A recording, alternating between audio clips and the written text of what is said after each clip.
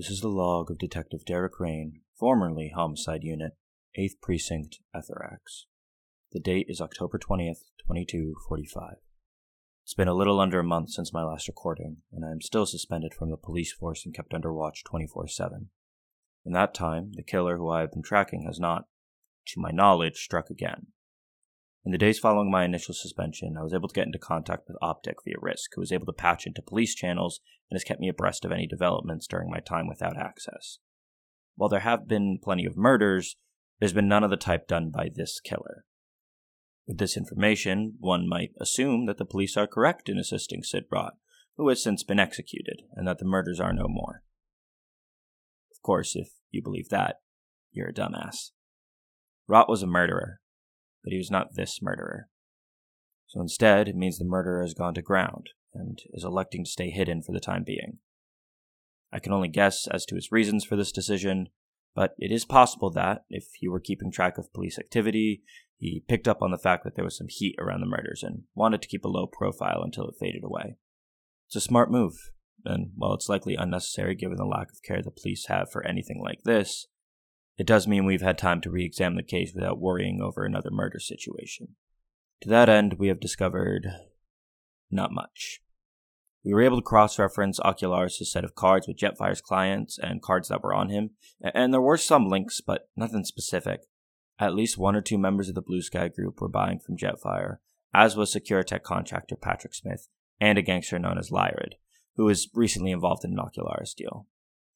In checking on these various individuals, none of them seemed particularly exceptional, but Optic and Risk have both maintained surveillance on them. As of right now, there's been nothing, though it does appear that the Blue Sky group is planning on making a big corporate move soon. I have a feeling that will end in an entirely separate set of murder cases. Searching for any connections with any other victims has proved inconclusive, with no strict evidence for any of them, at least none that could be useful in an investigation. Smith has been contracted for a variety of different firms, and did work for Rayleigh a few times in the past couple months, but that's really it. Lyrid, the gangster, has been to Gearheads, the Tavern of Deborah Jane, but then again, so have a lot of people. And from what Risk says, Lyrid isn't the type to carry out these types of killings. Optic still isn't able to reclaim the footage of any of the murders. All of it has been well and truly corrupted beyond any sort of use. We have a lack of any real digital information that we could use to get through this, and without me being able to get on the ground, it's hard to look for more physical evidence. Obviously, I could try, but I want to try and make sure the officers watching me are as lax as possible for when I do eventually need to go after something. If I'm constantly snooping around or looking even vaguely suspicious, they'll be onto me. The police might be lazy fucks, but when someone could cause real problems for their equilibrium, well, that's when they start to actually care. I will say it is depressing to feel so lost in this case. Every lead seems just short of working out, and I don't get what's supposed to be happening. I've been starting on the Sire again sometimes. I'm not on it right now, and it's not all the time, but without any kind of guidance or purpose,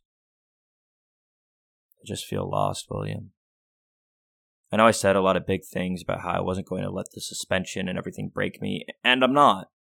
But being so close, but instead locked behind a wall that I can't even understand. It's awful. I feel useless. Like someone who tried to change things, but only really kept everything the same. Even worse, I gave people hope, and now I can't deliver on it. What am I going to do when this fails? When there's nothing to show for it? What do I do with myself at that point? William, I'm worried. For the first time in many years, I had started to care again and to believe that things were worth fighting for.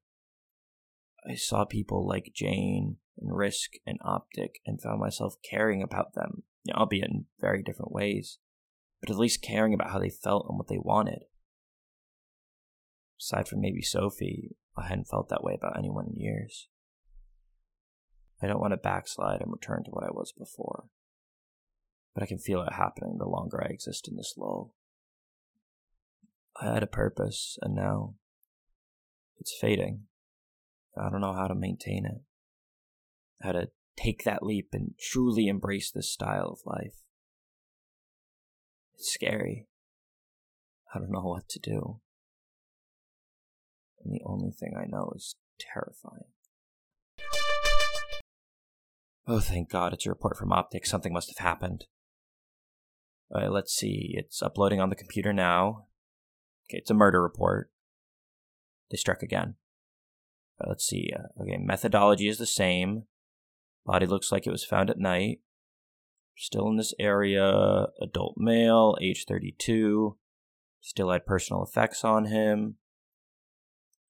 Optics said she's already sent Risk over to check on his things before the police get there. See if he has anything interesting. Good. Should have that soon then.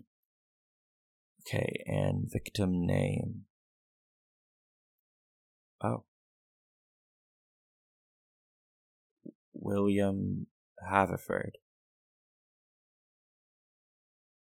William.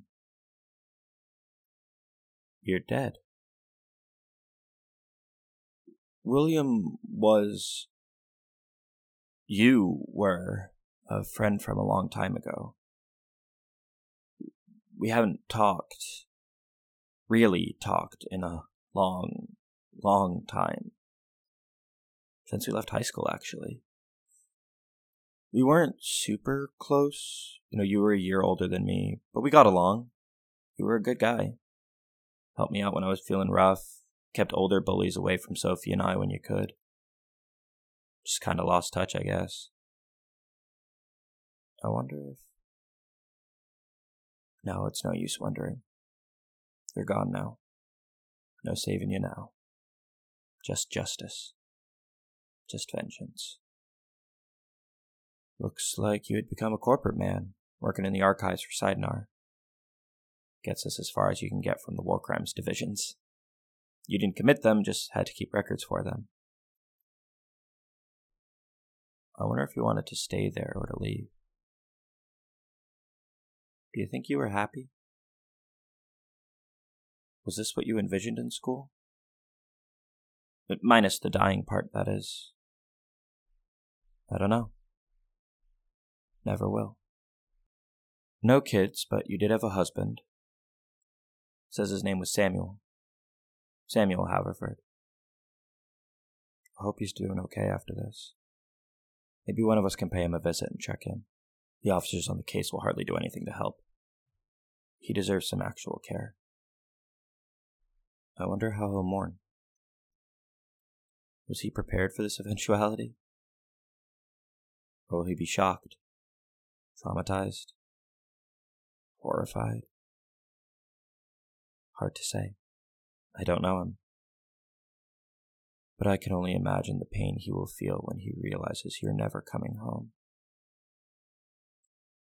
It's so odd. I know you, but I don't. I know a William, but he's not you.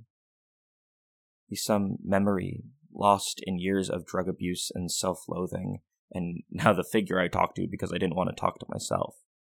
You are William, but you're not him. He's William Haverford.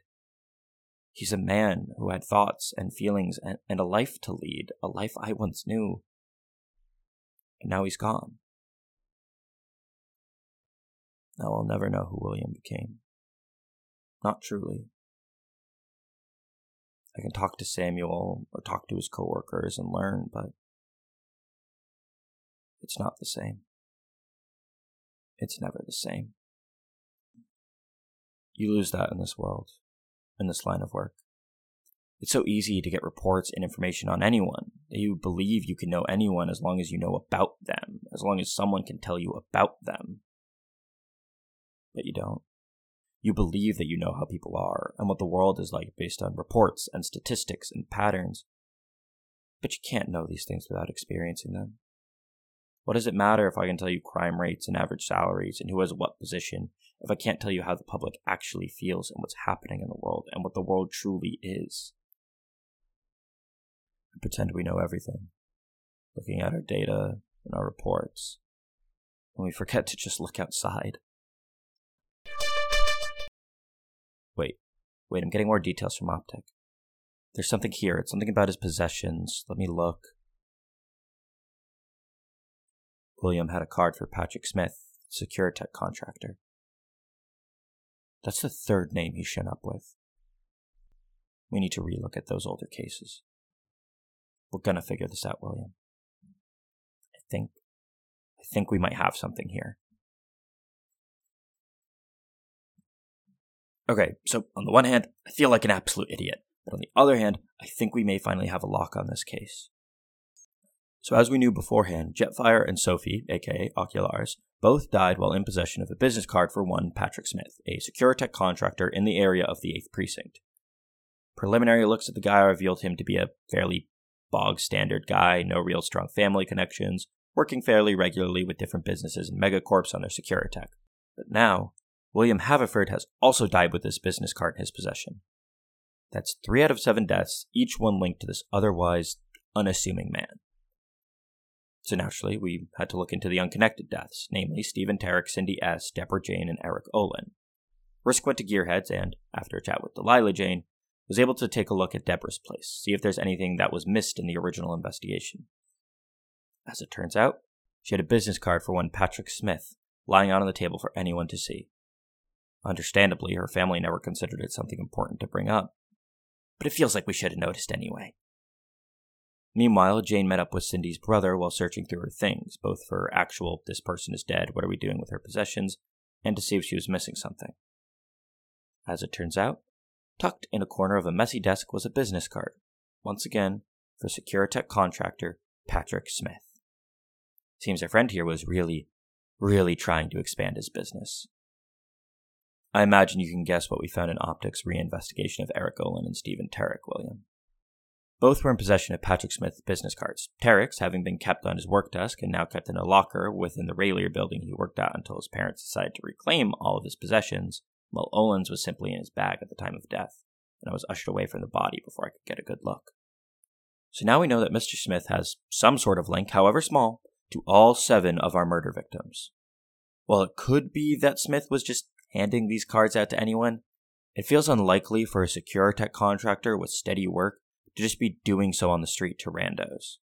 Optic and Risk have already examined the cards separately, and there doesn't appear to be any sort of tracking device on them. They are in fact just normal business cards. But when you're a Securitech specialist, you don't need fancy tracking cards, you just need to be able to look at city cameras. We knew that whoever was doing the killings had skills in Securitech. It just didn't occur to me that the first Securitech name to come up in searching for the killer would be the killer. Or at least have the answers. Obviously, I feel incredibly stupid for not noticing this sooner, but there's no help in that now. All we can do now is start to act. As I imagine, each of the victims had some interaction with Mr. Smith that led to them being in possession of the business card in question.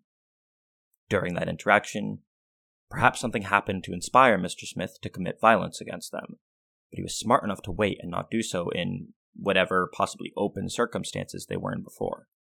By jacking into the city's surveillance systems and ID tracking, Smith was able to follow these individuals around, which is no mean feat in the case of Sophie. Eventually, finding the victims alone at night, he jumped them, killed them, and ran off. Now, I still don't know why he did it, I just know that he did, or was fueling information to someone who held the blade, which is possible, but unlikely in my opinion. Obviously, I can't turn him into the police. They wouldn't do anything of worth with him, and if they found out I was still doing casework, they would make my life even more hellish. So instead, Optic found his address, and Risk and some of his hands are going to make their way over and have a little chat. I've told them to keep him alive, as I would greatly like to speak to him about his little spree. It's far from standard police procedure, but we're a little desperate. I'm just waiting on the signal to head to whatever safe house they plan on keeping him in. Honestly, I don't know how this conversation is going to go. I really just want to know why. The how is important, sure, and I'd like to confirm that, but at the beginning of all this, what intrigued me, what sparked me on this whole journey, was how out of place his first murder was. How clean and random it felt, how bizarrely placed in a world that thrives on a very specific type of death. And I need to know why he did it. Why he picked these people. What grudge he holds, what hatred towards the world, what weird slight, just what caused all of this. I need to know what makes this man work and tick, not to punish him. Risk will have that handled. But because I need to understand. This man, without knowing it, sparked a transformation in me. And I feel I should know who Patrick Smith is. There's a Risk with a location. It looks like it's not too far from here. Optic said she had a plan for distracting the policemen watching, so I should be able to slip out undetected. I'll make sure to record the conversation, William. I think I'm going to want a record of this one.